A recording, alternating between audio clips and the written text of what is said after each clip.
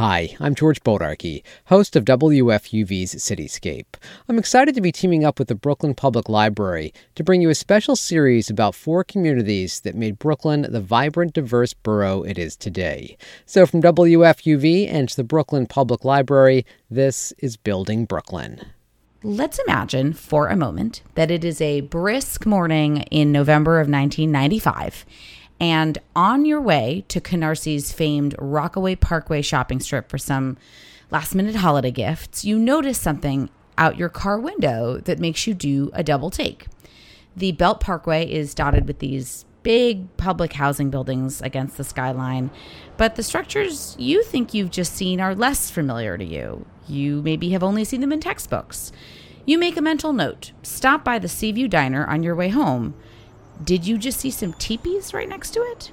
According to articles published in the Canarsie Courier, a local paper that is in our Brooklyn newsstand archives at the library, for 3 months in late 1995, members of the Mohawk community in Canarsie and interested members of the public erected a teepee and a sweat lodge on a neglected plot of land along the Belt Parkway. The aim of the, quote, teepee village was to educate Canarsie residents about various Native American cultures and traditions. The city's Parks Department granted the Native American Longhouse Society of New York a 2-month permit to hold these events before the land was to be returned to the city. But the organizers envisioned the future of the space as a museum and a community center to enlighten Brooklynites about its native occupants and their history. Once the permit deadline had passed, many organizers hoped that the teepee village would remain and grow, but the city removed the structures. A few residents and organizers voiced their concern about the manner in which all of this took place and likened it to the history of forced removal of Native people by European colonizers. Mr. Cross the Rivers was one such person. He was raised between Canarsie and Mohawk land in Canada and was the group's medicine man. In a January 1996 New York Times article, he said, "They took away my church. It was a General Custer type thing. That's the way I took it. Had I lived back then, they would have had no mercy on my people. 200 years ago, they would have killed everyone in sight." Cross the River's history is a journey our listeners will be familiar with as we've explored the Mohawk ties between Brooklyn and Canada's Kahnawake Reservation in the first episode of Building Brooklyn. For our final episode of our Borrowed miniseries, we're returning to Brooklyn's native roots and inhabitants as a way to reframe our conversations about how communities are literally built. Throughout Brooklyn's history, there have been conflicts and compromises about who belongs in a certain area, who owns the land, whose stories get to be told. Those narratives are present in Canarsie, too. Today on Borrowed, we'll look at the stories of Canarsie from the Native Lenape people who gave the neighborhood its name, to the community of Canarsie's Black residents in the 19th century, up to the racial unrest in the 1990s, around the time the teepees and sweat lodge went up next to the Belt Parkway. I'm Adra Aduse. And I'm Krissa Corbett-Kavoris. This is our final episode of Building Brooklyn, a mini-series brought to you by Borrowed at Brooklyn Public Library. Hi there, Virginia again. I'm the producer and co-writer of Borrowed, and I'm joining once more as we finish off our mini-series. Hey, Virginia. Glad to have you back on the mic. Thanks, Audra. So I wanted to give a bit of context to the Canarsie teepees that we started this episode with, because the teepee village that went up in 1995 is a bit of a confusing cultural moment, and we wanted to be clear about that story and why we're telling it. So this was a project from the Native American Longhouse Society, a group whose members belonged mostly to the Haudenosaunee Nation, whose ancestral homeland is in northern New York State and Canada. The Teepee Village project was meant to increase the visibility of Native American culture and history, and to educate Canarsie residents about the environment at large. And we just want to mention that teepees are not a traditional dwelling for the Mohawk or the Lenape. Actually, the Plains Indians used them in the Midwest, but they're a recognizable symbol of Native American lore, which is why the group erected them. Right, and we wanted to tell this story because it's about a group of people trying to rewrite the dominant history of Brooklyn to bring a different story to the foreground.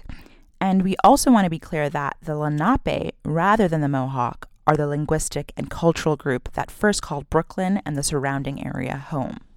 In our first episode of this mini-series, we spoke to the co-founders of the Lenape Center, an organization committed to continuing Lenape presence through arts, culture, and community.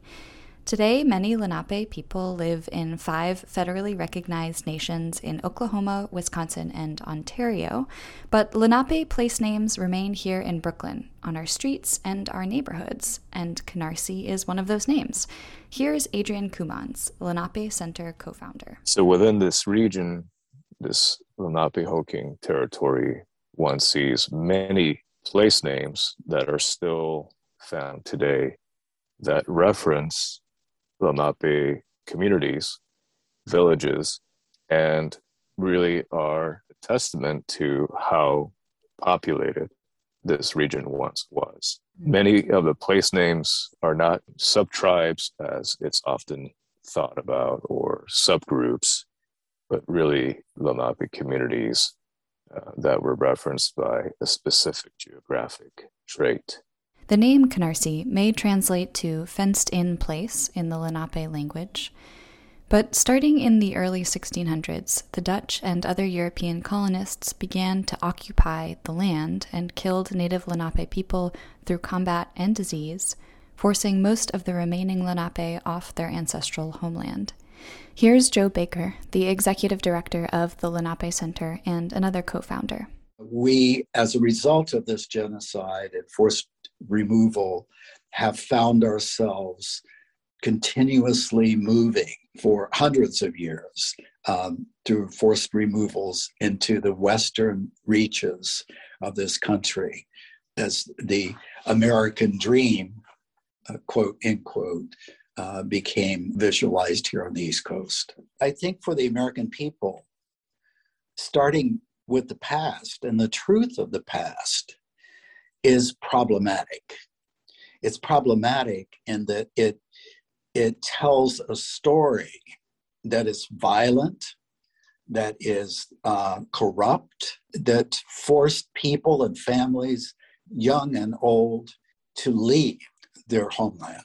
And that's not an easy thing for people to want to hear or really want to embrace. So if we can begin with that difficult history and accept the truth of it, and then begin to move into a better understanding of the place that supports life for us today, then I think we can make great progress, because then we can heal and move forward.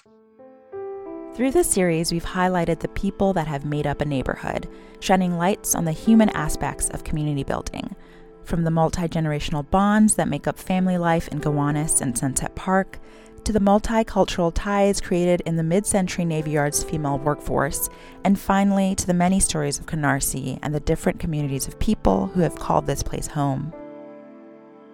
Something that keeps coming up are notions of ownership in terms of a neighborhood's identity. When we talk about these things, inherently we are also talking about land, and usually it's in terms of land as real estate. But there is a distinction to be made. Real estate is a commodity, something to be owned and traded and contested. Land, on the other hand, can be viewed as a resource, a part of nature that sustains life on Earth, and something that isn't owned per se, but harmoniously occupied.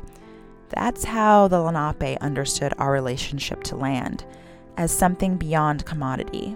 Here's Joe Baker again. We do not have dominion over this land. We are integrally connected, genetically connected to the living earth. So we're not just walking upon the earth, we are in and of the earth.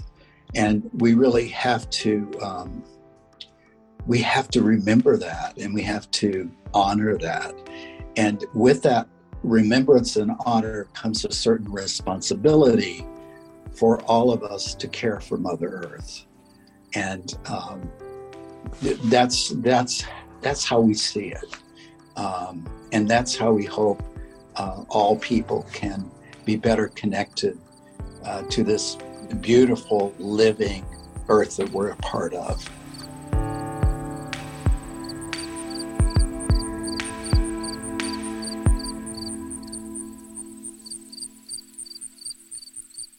Now we're going to move forward in time to Canarsie in the late 1980s and early 90s, when Olga Rose Jones immigrated from Jamaica to Brooklyn in pursuit of new opportunities. One of the things I was very surprised at was Canarsie back then. Struck me to be quite like where I was coming from. Olga recorded her memories of Brooklyn at Canarsie Library in 2017. Her oral history is part of the library's Our Streets, Our Stories archive. I noticed in the nighttime, when it got dark, I used to see these lights blinking, and I think you maybe call them, is it fireflies? Yeah. Yes, but in my country, Jamaica, we call them peeny wally. Anyway, over the years, I haven't seen that many peeny wallies. Things have changed maybe to that extent. And another surprising thing is that I think we used to see the stars actually. At night, you could look up and see the stars.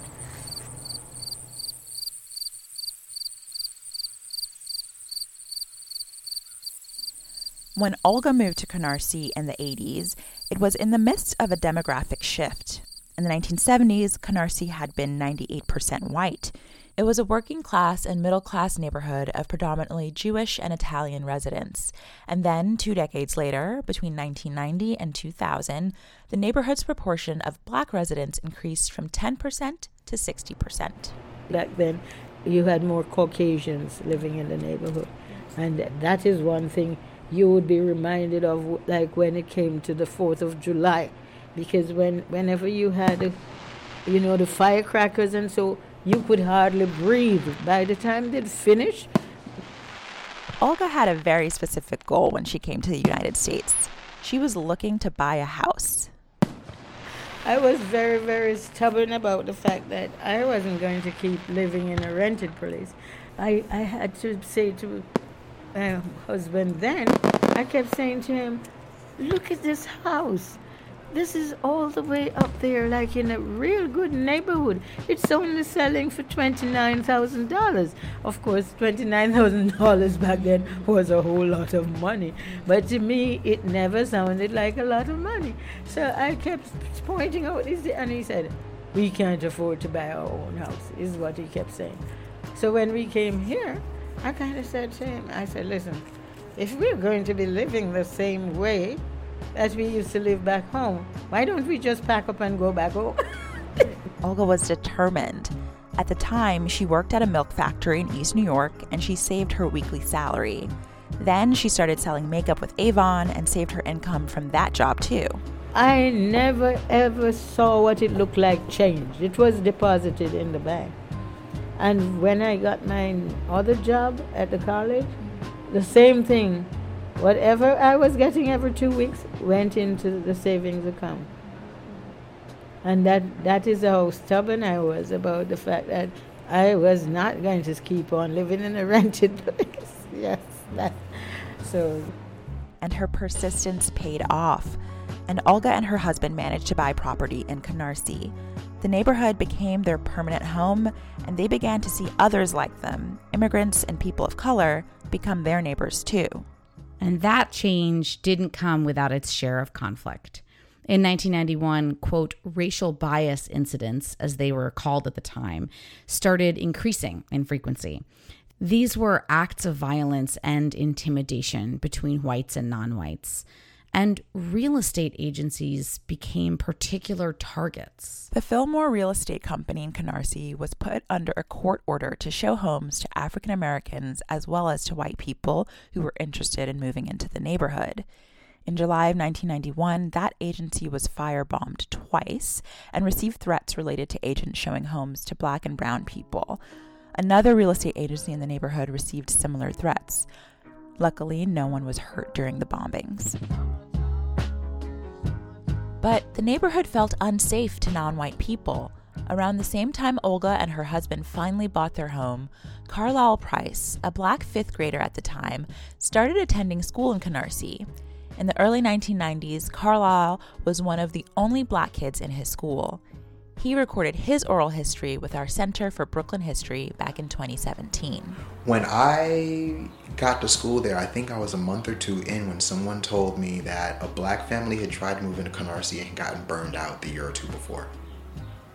And it wasn't said to me, I don't think, I don't remember it being said to me in a threatening way. I don't remember how I heard about it, but for me it was like, okay, watch yourself out here. I didn't want to be out there after dark. I didn't like that.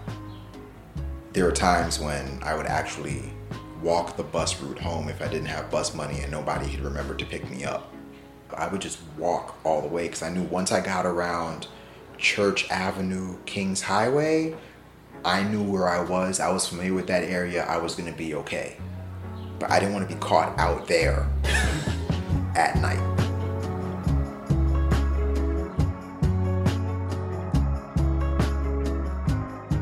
Canarsie has its own history of anti-integration protests and boycotts. During the 1972 to 1973 school year, after about 30 black students from Brownsville were enrolled in Canarsie's public schools, white parents took their children out of school in protest. For a total of 7 weeks over the course of that school year, attendance was low enough to shut down many of the schools in the district. So it's not surprising that Carlisle felt unsafe attending schools there just a few decades later, when issues of belonging and race were coming to the surface again. The series of racist incidents and the bombing of the real estate company in 1991 sparked anti-racism marches in Canarsie, one of which was led by the Reverend Al Sharpton, a prominent and controversial civil rights activist. Channel 11 News captured sound and interviews from another one of the marches. Here's one protester, a black woman who didn't give her name. We came out because we think this is a free country and you're entitled to live wherever you want to live.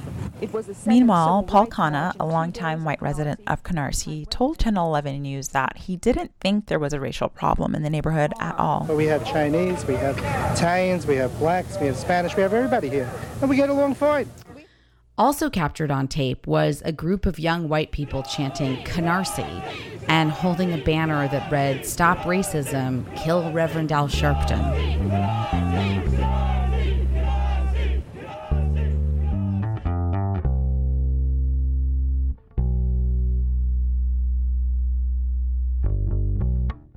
You know, Krista, this snapshot of a protest 30 years ago demonstrates the differing ideas people have always had about who owns a place and who belongs. Right. These white teens who are chanting Canarsie, I think they're trying to say pretty aggressively that Canarsie belonged to them. Which is so strange to think about because neighborhoods, and especially neighborhoods in New York City, are constantly in flux. You know, maybe in the 1990s when these protests were taking place, Canarsie was going through a kind of identity shift. There were teepees going up alongside the Belt Parkway, and the neighborhood was in the middle of a turnover from being almost entirely white in the 1970s to a neighborhood that is today over 80% black. But if you just go back a few decades before then, you would find a really strong African-American community owning homes and running churches and businesses in Canarsie that had been there since the middle of the 1800s. At that point in time, Canarsie belonged to its black residents too.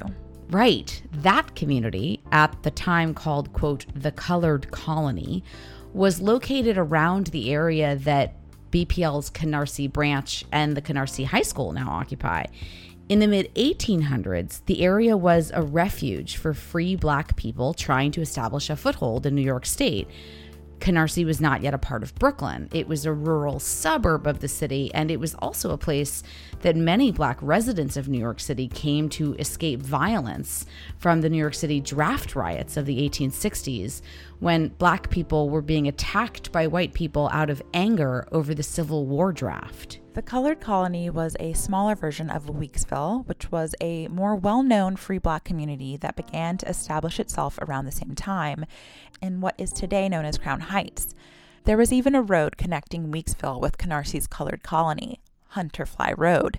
According to Brooklyn's Last Village, a local history book about Canarsie, quote, residents of Weeksville would walk Hunterfly Road to Canarsie to visit their relatives on Sundays after attending church. We have a whole other borrowed episode about Weeksville called Free Brooklyn, which you should listen to if you want to learn more. Yes, I definitely recommend that episode. And actually, one of our librarians, Peter Otis, wrote a very comprehensive blog post about Canarsie's Black history. It's on our library website, and we will put a link to it in our show notes, as well as a link to that other borrowed episode. To return to Canarsie in the 1990s, in the midst of this demographic shift, we can actually look back on that time with a bit of perspective. While researching for this episode, we came across a 2011 sociological study about Canarsie and how it has changed over the past few decades. Researchers actually found that though the racial makeup of the neighborhood changed completely, things like politics, neighborhood values, and economic conditions, things that white residents might have said they were worried about changing, really didn't. The researchers concluded comparing former white, Italian, and Jewish residents to predominantly Black Caribbean residents of today, many of the more recent residents held the same kinds of jobs, shared the same views on family and home ownership, and even shopped at the same kinds of stores. Contrary to the expectations of white residents, the neighborhood is notable for how similar it is after integration to its earlier demographic profile, community life, and patterns of ethnically identified small businesses. We were listening to other Canarsie oral histories that are in our library archive, and we came across Miguel Mora's story. He moved to Canarsie in 2000 and recorded an oral history back in 2018 at Patergate Library. He talked about just that, how the neighborhood changed so much and not at all in the time he's been a resident. Canarsie went through what's called a white flight scenario.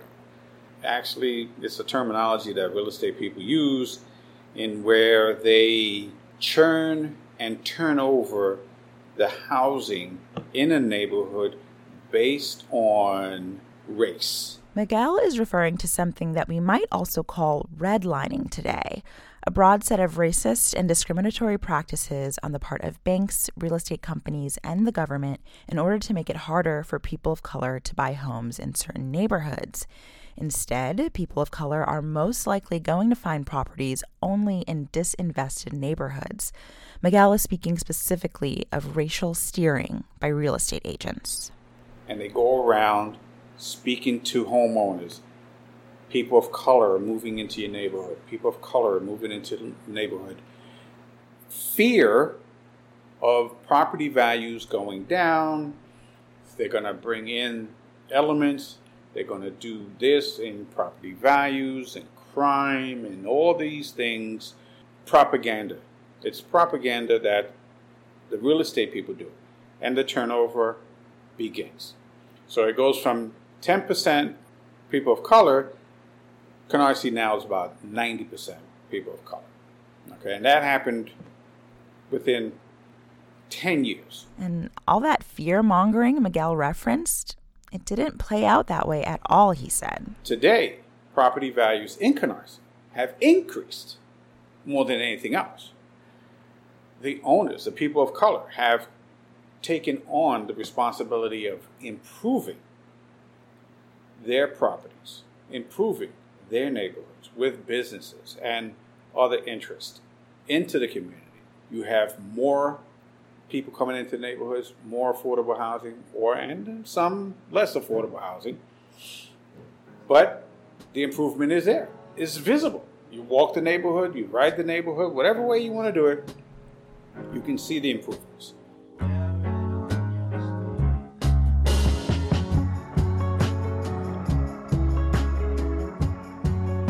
Krista, I'm rethinking about that Canarsie chant that those teens in the Channel 11 news clip were saying, and how it was sort of a marker that they had more of a right to Canarsie than other people who wanted to move in and own homes. And it just strikes me that the name Canarsie is a Lenape name. We've arrived where we started in this episode and this mini-series with the original inhabitants of Brooklyn.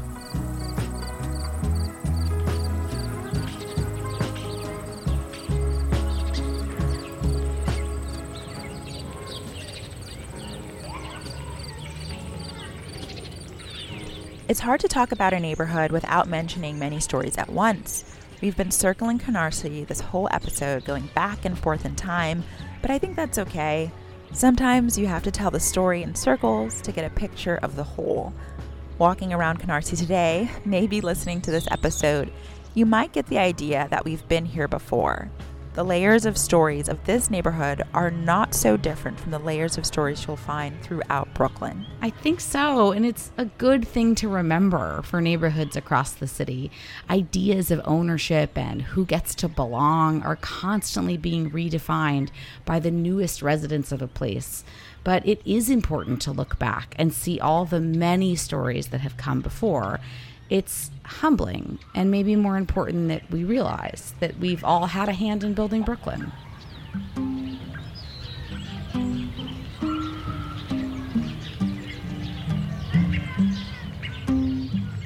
Building Brooklyn is a miniseries from Brooklyn Public Library's Borrowed podcast. It's produced by Virginia Marshall with help from Fritzi Bodenheimer, Jennifer Prophet, Meryl Friedman, and Robin Lester Kenton. This episode was written by me, Adwa Aduse, and Virginia Marshall. Our music composer is Billy Libby. Borrowed is brought to you by Brooklyn Public Library and is hosted by me, Krista Corbett-Kavoris, and Adwa Aduse. You can find a transcript of this episode at our website. Oral histories on this episode came from our Center for Brooklyn History's Voices of Crown Heights collection and our Streets, Our Stories archive. Our beta listeners on this episode were Melissa Marone and Lucretia Neal. That's it for this episode, and that's also it for our mini-series, Building Brooklyn. We'll be releasing new episodes soon on the Borrowed feed. Until then, keep building your communities.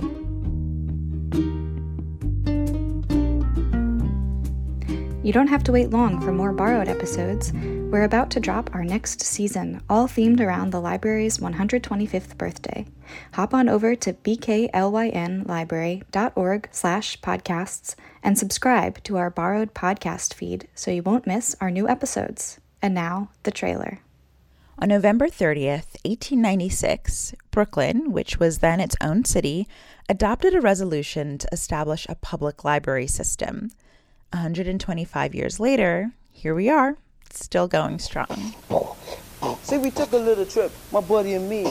We ended up at the library. I said, yo, Snappy D, let's go inside and take our minds for a little ride. So Snappy D, this is a library rap made by Crown Heights patrons in 1985. All year, we'll be looking back at different parts of our history to remember what the library means to its most important people, the Brooklynites who visit our branches. Now I see how much I can learn at the library. We are here at the library, Brooklyn Public Library.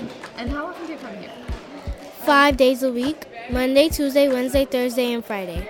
I started coming here in 3rd grade. She started coming in kindergarten. So like your whole life? Yeah, probably. For the job placement, for the new immigrant, we are an informal educational center too. What could we do as rabbits? We could make soup, said little rabbits. Words that come to mind when I think of BPL are commons. I think the library is one of the few public commons in the United States. People of all different classes, races, ages interact here. No one's a customer. People just need to treat each other like fellow humans.